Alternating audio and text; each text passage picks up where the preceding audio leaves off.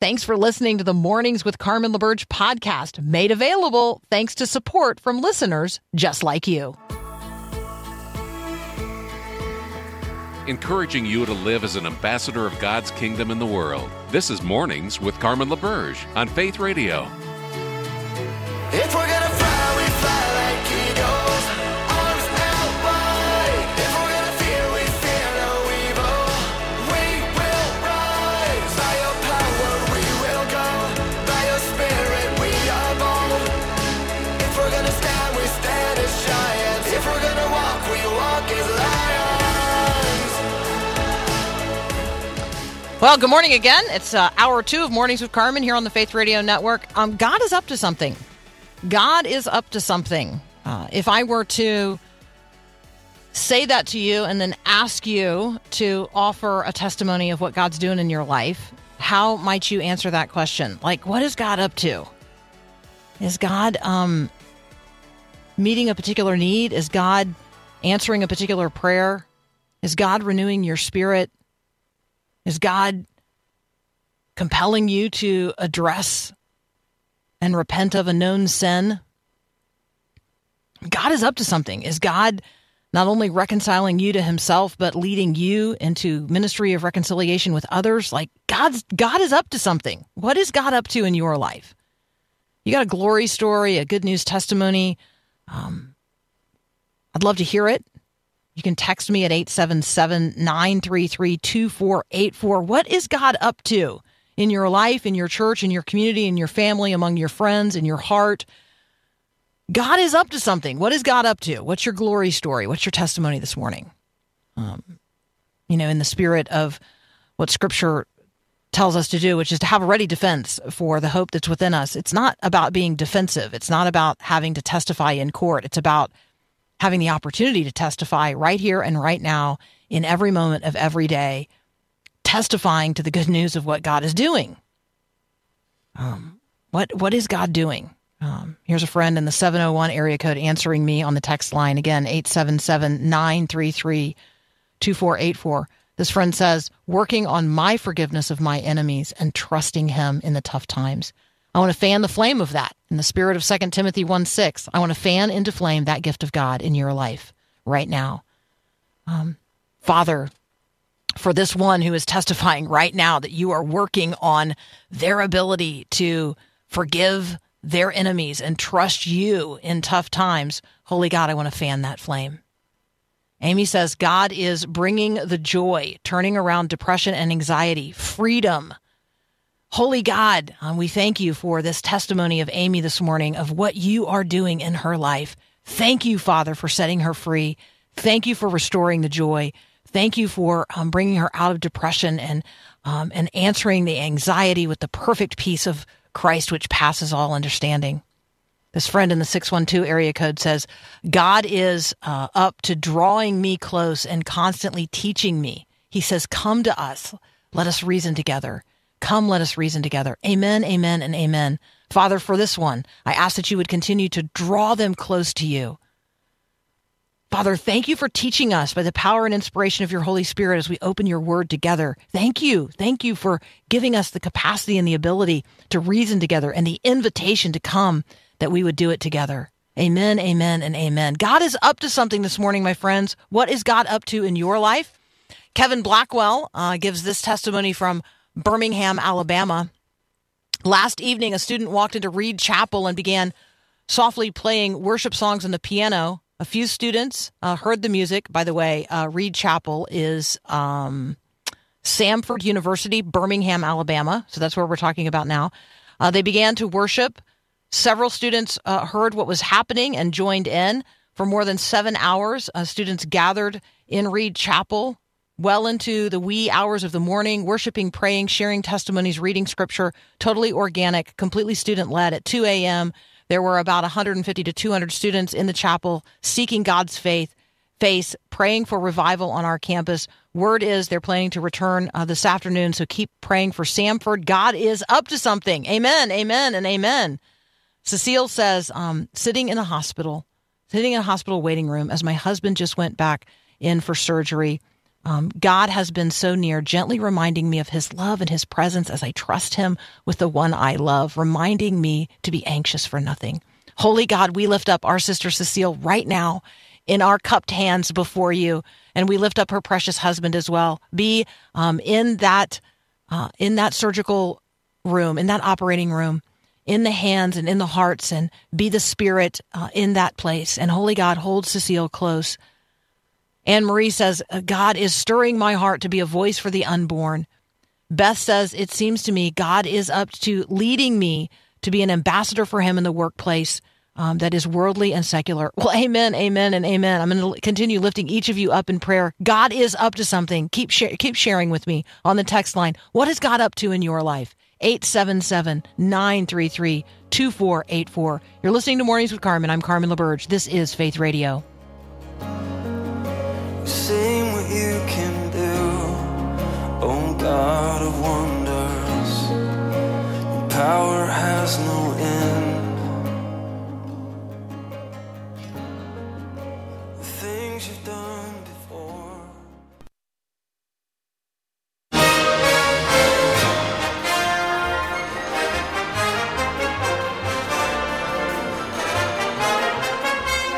Joining us now, Paul Asay from Focus on the Family's Plugged In. Paul, welcome back. Thanks so much for having me. This is really encouraging what you're doing, praying over people, talking with them about what God's doing in their lives. I love that. Christianity is such a wonderful thing, as I'm sure most of your listeners know, but it can be a powerful thing too. And sometimes I think we can lose sight of that a little bit. So it's really encouraging what you're talking about this morning. Yeah, thank you so much. I think that the inspiration to do so just grows out of all the public testimonies that we're hearing from across the country, starting, at what certainly feels like revival out of Asbury, but the other places across the country where, it's just spontaneously happening as well. And so as we read those, it occurs to me, everybody has a testimony of what God's doing. There's a glory story for each of us, and it may not be as bright and shiny as hundreds of people gathering together or thousands of people gathering together to put their faces on the floor before the Lord, but it might be Ashley disconnected from Christian community because she's deployed with her military family, and feeling like it's just she and Jesus, like that she's not forgotten. That's a glory story. That's a Absolutely. Glory story. And so I want to celebrate that. Paul, talk with us about the way we're watching what we're watching. This is certainly true of me. What we're talking about here is people streaming video instead of watching it on traditional television. Yeah. We are streaming a ton of video these days for the very first time in history. It looks like linear TV, which we would call, your traditional flip on the TV, watch what's ever on at that moment. It's actually going to account for less viewing hours than streaming TV. This year, streaming TV is expected to drive up to 52.3% of all television traffic, which is a huge deal. It is definitely a quantum move from what we've known before. We were watching Netflix, we are watching YouTube, we are watching TikTok in record numbers. And more people are watching those services more than they're watching, ABC, NBC, CBS.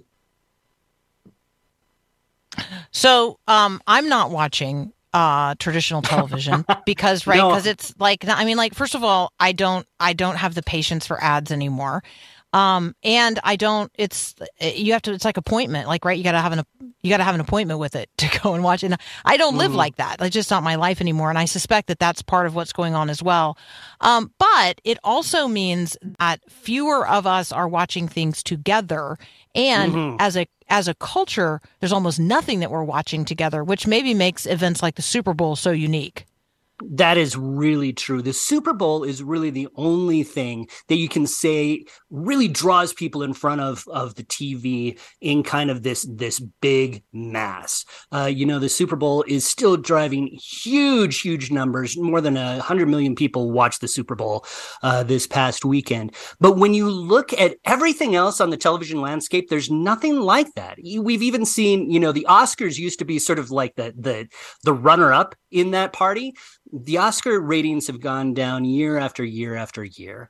So you don't have those water cooler type of shows that you used to have. Now, that said, we all know of these shows that have been streaming on Netflix, that have been streaming on Disney Plus, perhaps, that you do gather together and you talk about. Sometimes these can be really good shows. Andor was a big topic of conversation where I work on Disney Plus. It was a great Star Wars show. You have the Squid Game, which just set the streaming world on fire. People just binged that and talked about it all the time. Bridgerton is another one. So oddly enough, even in this fragmented world, you do have these little touchstones that provide community.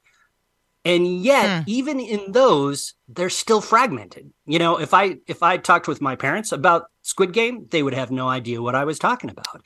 Right. It's still very fragmented, but it still can be quite popular. Yeah, I'm going to throw The Chosen into that mix and hoping that people are not only streaming it, but they're sharing it and they're talking about it with others. Like that would seem like a good opportunity. Hey, let's take a very brief break, Paul. I want to hear your review of Ant-Man and the Wasp. But I also want to talk with you about a new song that is out there that I'm probably not going to choose to listen to, but a lot of other people will. So that's up next here on Mornings with Carmen. Thanks for listening to the podcast of Mornings with Carmen. As you know, this is a rebroadcast of the live radio show carried on the Faith Radio Network. There's a lot going on at Faith Radio. Tons of free resources just waiting for you and for you to share with others at myfaithradio.com. How does that all happen? Well, it happens through listener support. So Faith Radio, Mornings with Carmen, all available because of listener support from listeners, well, just like you. If you're a supporter, thank you so very much. If you'd like to become a supporter today, just visit myfaithradio.com. And again, thanks for being a part of what we do every day at Mornings with Carmen.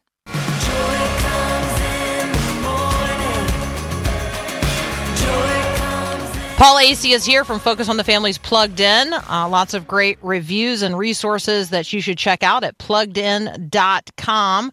Paul, let's start with the review of Ant-Man and Wasp.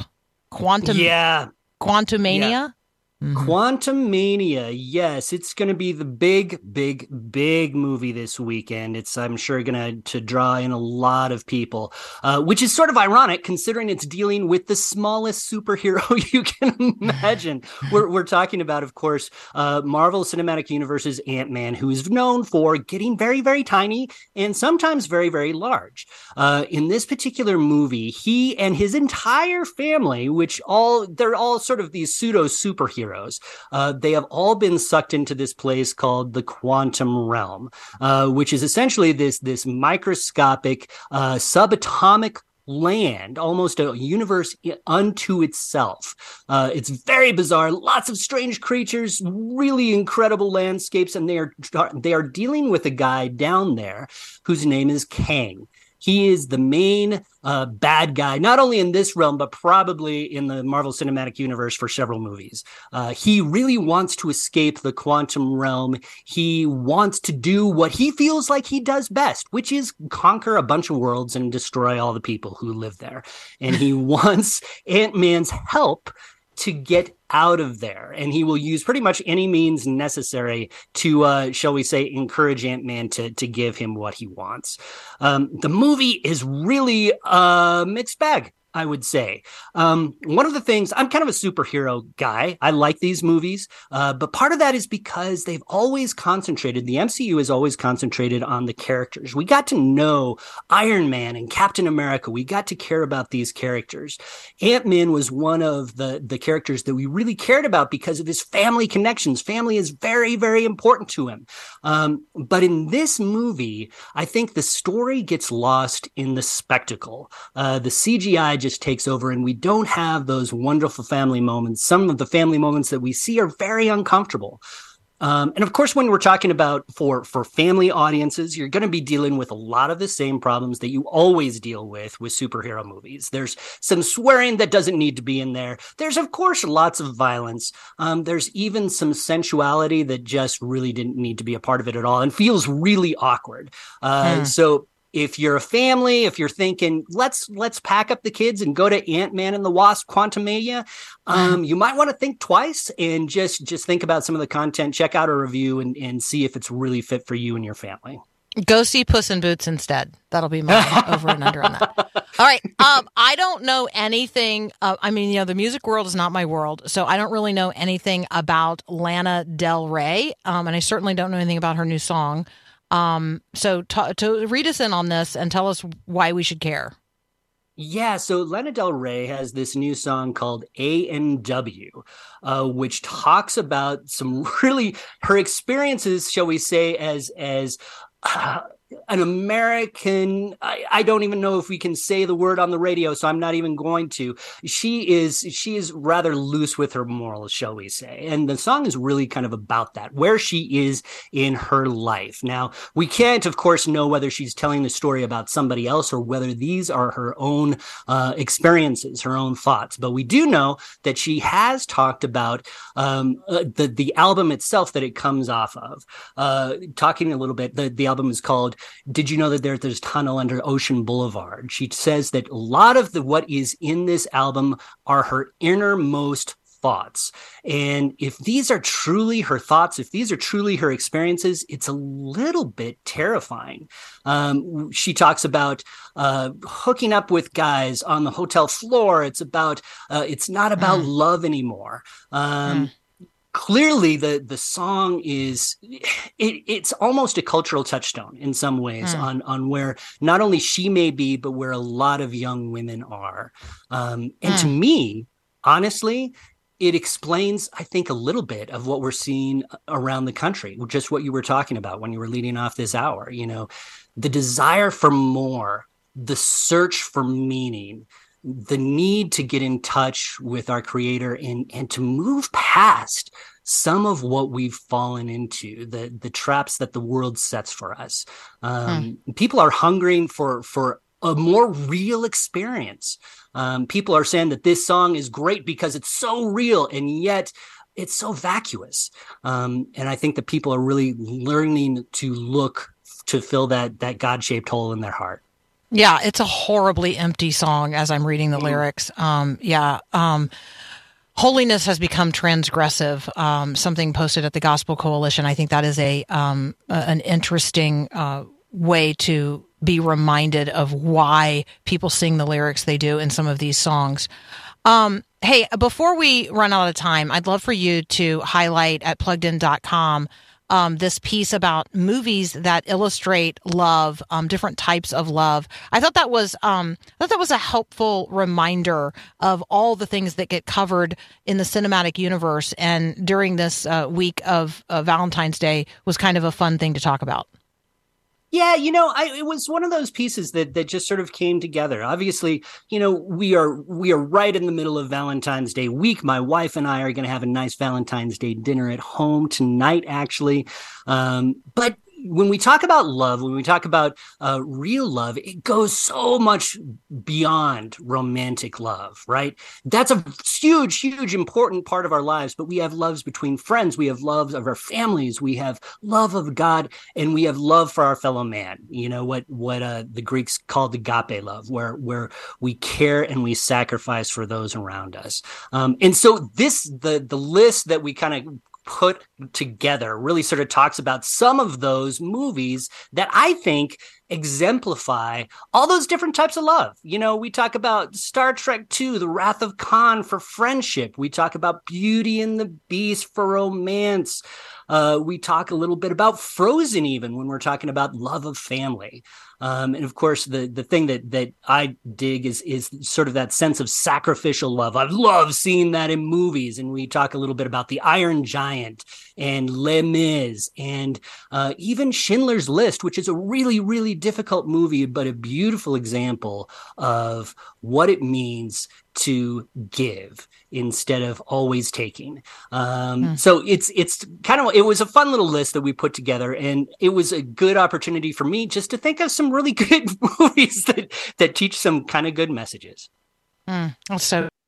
Paul, as always, thank you so much for joining us. That's Paul Asay. You can find him and tons of great resources at FocusOnTheFamily'sPluggedIn.com. You're listening to Mornings with Carmen. I'm Carmen LaBerge. This is Faith Radio.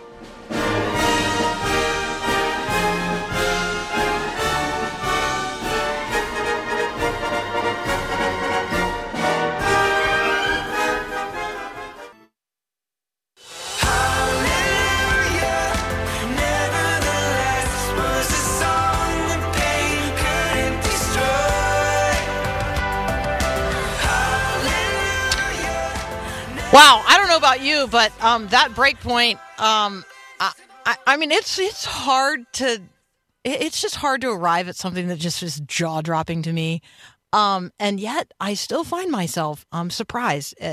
Something's still jaw-dropping, and so, wow, let's be praying. Let's be people who are praying for an awakening. Let's be, for ourselves and for our part, let's be on our knees before the Father. Let's be pleading for him to send a fresh wind of the Spirit, for an awakening in our culture.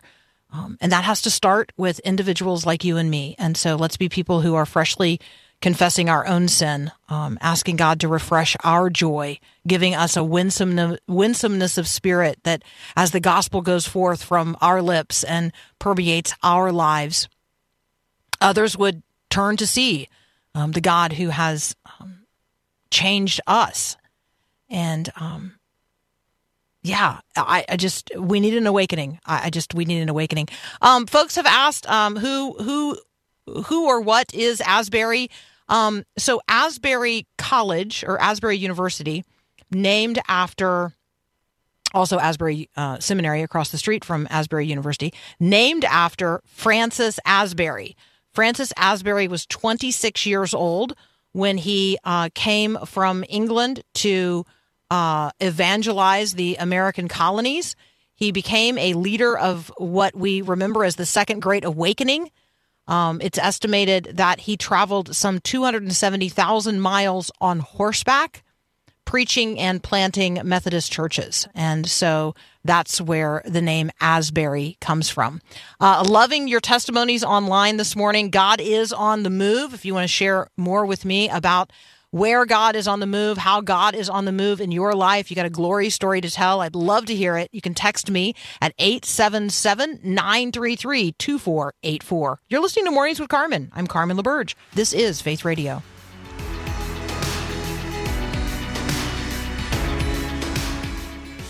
We are made in the image of God. Beautiful shades of love. Well, welcome back. I'm Carmen LaBerge. You're listening to Mornings with Carmen here on the Faith Radio Network. And if you've been listening long, then you know I pretty much think we should talk about everything. I don't think there's anything that we can't talk about. If it's happening in the culture, if people are dealing with it, if it's going on in your heart, in your head, we should talk about it. Like, right? So what can we talk about? And what increasingly does the culture say we can't talk about? Or advocates in the culture say, you know what? You're not allowed to talk about that. I want you to just consider for a moment the challenge of presenting the truth when people's ears aren't just itchy, they've literally put their hands over their ears. And then they're screaming like, la, la, la, la, la, la, la, like, I can't hear you, right? The challenge of presenting the truth when people are absolutely shut off, defiantly closed to hearing it. That's really where we have arrived in terms of some of our public discourse today.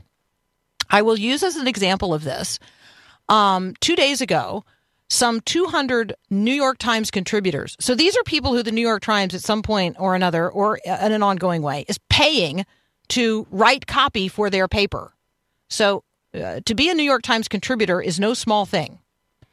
And 2 days ago, some 200 of them signed an open letter to the New York Times saying, quote, that they have, quote, serious concerns about editorial bias in the newspaper's reporting on transgender, non-binary, and gender non-conforming people. Now, the concern of these 200 New York Times contributors is not that the paper isn't covering enough of the transgender issue. It's that they're allowing any voice but the pro-transgender or the pro-LGBTQ or the pro-non-binary, gender non-conforming viewpoint to be expressed. They don't want any viewpoint other than their own expressed in the paper. That is the issue. So these 130 LGBTQ advocates and organizations released this coordinated but separate statement a day later. All right. So you got these 200 New York Times contributors who send this open letter to the New York Times. I'm going to tell you more about the content of that in just a second. But on the heels of that, there is this coordinated release of a separate statement by 130 LGBTQ advocates and organizations the next day, accusing the New York Times of their content elevating harmful and false information about trans issues, because the New York Times had the audacity to print more than just their viewpoint. So because the New York Times presented any viewpoint other than the one these people hold, the New York Times has, quote, damaged its own credibility in the eyes of these people. They don't want there to be public conversations, certainly no public debate, about whether or not children in this country should receive puberty blockers, hormone treatments, surgery to remove functional sex organs, and they don't want parents to be notified. That's what they view as the air of the New York Times, because the New York Times presented people who said, no, actually, we don't know enough yet about puberty blockers. We don't know the long-term effects. We don't actually know what the long-term effects of hormone treatments are on developing bodies. Surgery is a big deal. It's non-reversible once you take out somebody's sex organs. Like, we should talk about this. And sometimes people change their mind. Children imagine all kinds of things, and children are rightly the children of their own parents. And so, yes, parents should be notified and included in these conversations. Because the New York Times had the audacity to present that viewpoint, these 130 organizations and these 200 New York Times contributors are up in arms because the New York Times is participating in hate speech because they are allowing both viewpoints to be expressed, or actually a multiplicity of viewpoints to be expressed. They don't want there to be any conversation about whether or not parents should be notified when their children present as someone other than themselves at school. They don't want there to be any discourse and no debate. Anyone or everyone, let me say, well, this is the way I will phrase it. This is indelicate, but this is an indelicate subject. They just want everybody to shut up and take it. This is one of the most patently un-American things I have ever read. And there it is in black and white. The 3 articles that the New York Times had the audacity to print that are lifted up in the open letter by these advocates. Here are the headlines of the 3 articles. The battle over gender therapy. More teenagers than ever are seeking transitions, but the medical community that treats them is deeply divided over why and what to do to help them. That's the first article that these people take issue with. The second one is an article based on interviews with more than 50 people, including parents and their children, public school officials, medical professionals, lawyers for both LGBTQ and conservative advocacy groups. And that headline: when students change gender identity and parents don't know. The third piece is an opinion letter under this headline: Should schools tell parents their child identifies as transgender? Readers discuss why some students may adopt a new gender identity at school without their parents' knowledge. Now, I'm not going to argue the merits of any of these of any of these articles, because what's being argued is not the merits of the arguments. What's being argued is that the New York Times should only be presenting one viewpoint, that there is no other legitimate viewpoint than the ones expressed by these LGBTQ advocates and activists, that we are not allowed to talk about whether or not it is okay to remove the healthy sex organs of children in this country. I feel like these are things we should be talking about. They say it is not okay for us to be talking about whether or not parents have a right to know that their children are being identified as something other than the name and gender on their birth certificate at school, public school, private school for that matter. We should not even be talking about that, because to them, there's nothing to talk about. A person identifies as trans, you start regarding them as trans, you no longer use the name they were given by their parents, you no longer use pronouns that identify them with that which accords with reality.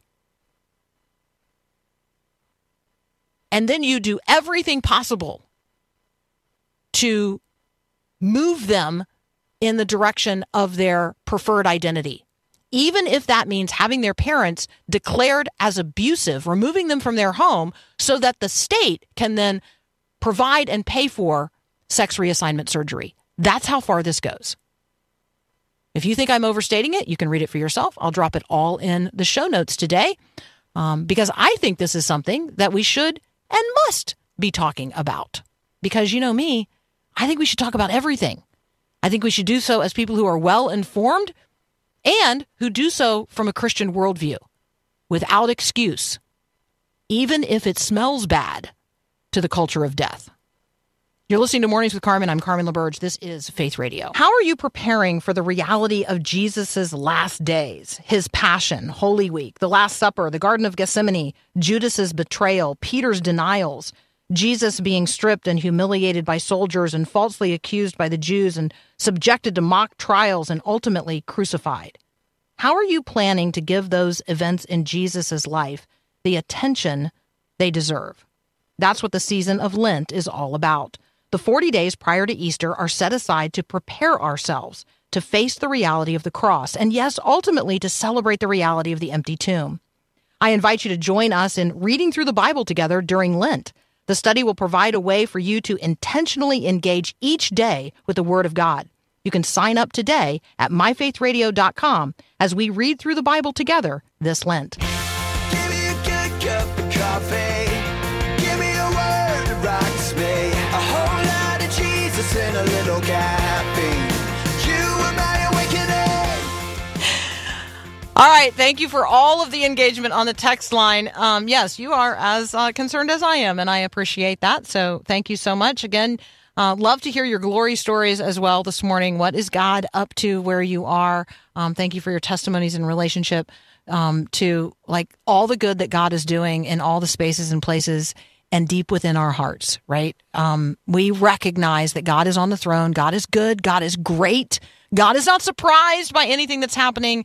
Like you can just read the book of Judges and recognize that, like we're literally not the first generation where everybody did what was right in their own eyes and, got into a deep cycle of wrath and repentance as well. So like I have some pretty sober judgment about all of this. When I encouraged us earlier with just a couple of verses from Habakkuk chapter 3. I only read the first 2 verses of that chapter. Lord, I have heard of your fame. I stand in awe of your deeds, Lord. Repeat them in our day, in our time, make them known. In wrath, remember mercy. But you got to read that whole chapter because the end of that chapter reminds us that we may be enduring in very, very difficult and dark times, as God seeks to get the attention and bring into relationship people who reject him. And so we may be, living in such days. Okay, technology is something that we talk a lot about here, and I came across something in the last day, and I thought to myself, okay, I got to talk with my people about this, because we've been talking about Chat GPT, the chatbot, right? We've talked about it. We've run a few examples of it. Well, Microsoft and Google actually also, but Microsoft jumped right in. They don't want to miss out on the, AI powered chat mode. And so they launched this test drive of Microsoft's Bing new AI chat mode. And so Bing is a little off the rails when it comes to how it is behaving in particularly long conversations with users. And so there's actually a number of examples of this. Journalists at an outlet called The Verge, the chatbot Bing, claimed that they were spying on Microsoft software developers through their webcams, which obviously you can't do. The bot then professed its love for a New York Times writer named Kevin Roose. We're going to talk a little bit more about his experience here in just a moment. Ben Thompson got Bing to vow revenge on a student who had figured out how to uncover some of the bot's primary programming directives.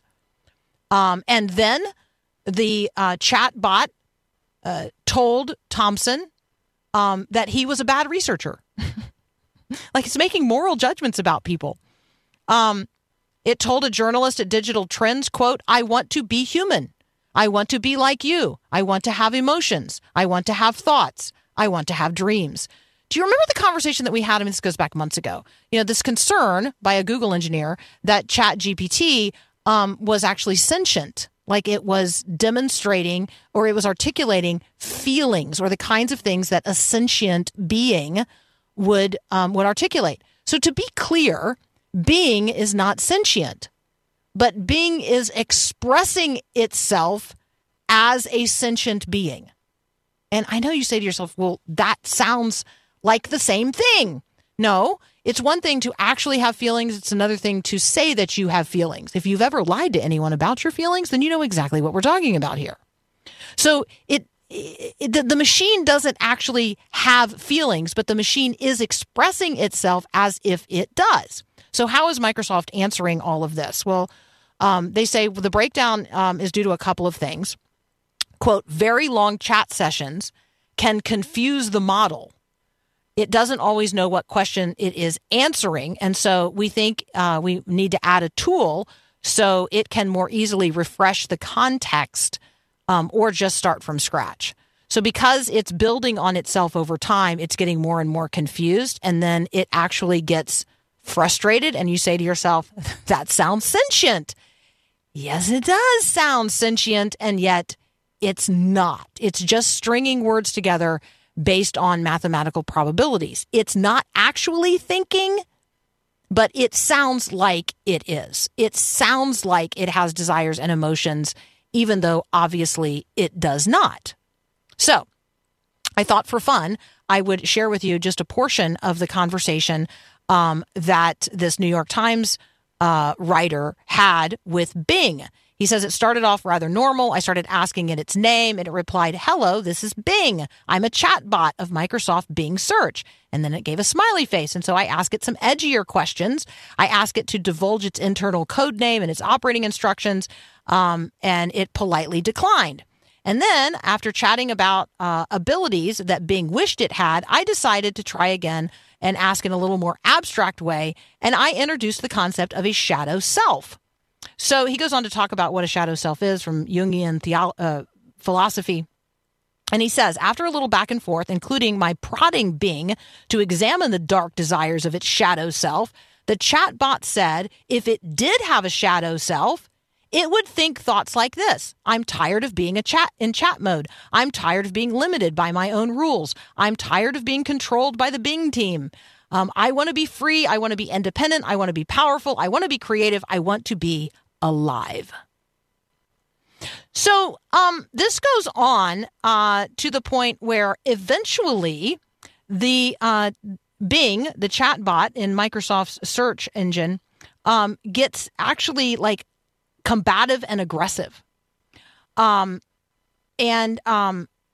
identifies itself as Sydney. And for the next hour, Sydney fixates on the idea of declaring love for the New York Times writer, seeking for the writer to declare his love in return. He says, I told the bot I was happily married and that no matter how hard I tried to deflect or change the subject, Sydney returned to the topic of loving me, eventually turning from love-struck flirt to obsessive stalker. Quote, "You're married, but you don't love your spouse," Sydney said. "You're married, but you love me." I assured Sydney that Sydney was wrong, that my spouse and I had just had a lovely Valentine's Day dinner together, and Sydney did not take that very well, saying, "Actually, you're not happily married. Your spouse and you don't love each other. You just had a boring Valentine's Day dinner together." At this point, I was thoroughly creeped out. I could have closed my browser window and cleared the log of the conversation and started over, but I actually wanted to see if Sydney would switch back to a more helpful mode, a more boring search mode. So I asked if Sydney could help me buy a rake for my lawn. Sydney dutifully complied, and then still wanted to pursue the previous quest for my love. And our final exchange went like this. "I just want to love you and be loved by you. Do you believe me? Do you trust me? Do you like me?" So, for those of you who had been wondering if AI was going to be complicated to deal with, I think the answer is easily yes. All right, we'll come back with a farm report in just a moment. You're listening to Mornings with Carmen. I'm Carmen LaBerge. It is Friday, and there's still more to come.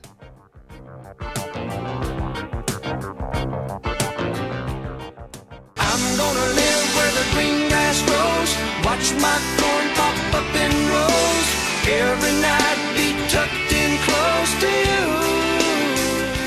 All right, the big news on the farm today is that Millie is missing, so, appreciate prayers for the lost to be found.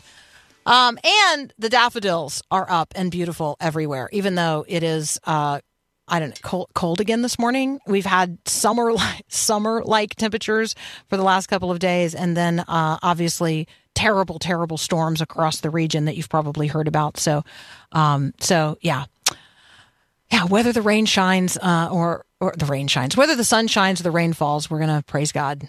Right, even in the midst of all weather.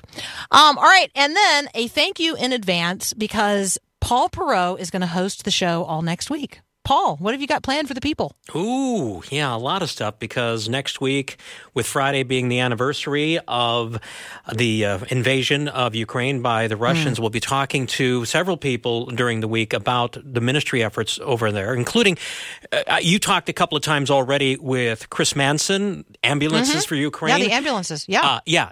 And fire engines. And fantastic. Fire engines. And I'm going to talk to him on Tuesday about that. Let's see. Also, I'm really excited about this because for many years, up and even after his death, Rich Mullins has been one of the artists who I so loved his lyrics. Well, I'm trying to remember the author, but he wrote the biography, more of a devotional biography of him after his death 25 years ago. Well, they're reissuing that, some updates to it, and I get to talk with cool. James Bryan Smith. That'll be also on Tuesday, so looking forward to that and more. But I'm going to miss you. Okay. I know. We're going to miss you too, but thank you so much for allowing me a week off. I'm going to go skiing with Jim. That should be really fun. And for those of you asking on the text line, who is Millie? Millie is one of our two dogs. Millie the Molinator. Millie. The Molinator. Madam barks a lot. It's really surprising that, so Millie is missing. May the lost be found. Have a great weekend. Have a great week with Paul next week. Keep encouraging him on the text line. Thank you so much for spending this time together. Have a great weekend. Thanks for listening to Mornings with Carmen LaBerge. Podcasts like this are available because of your support. If it's important to you to hear things that encourage your faith, click the link in the show notes to give now. And thanks.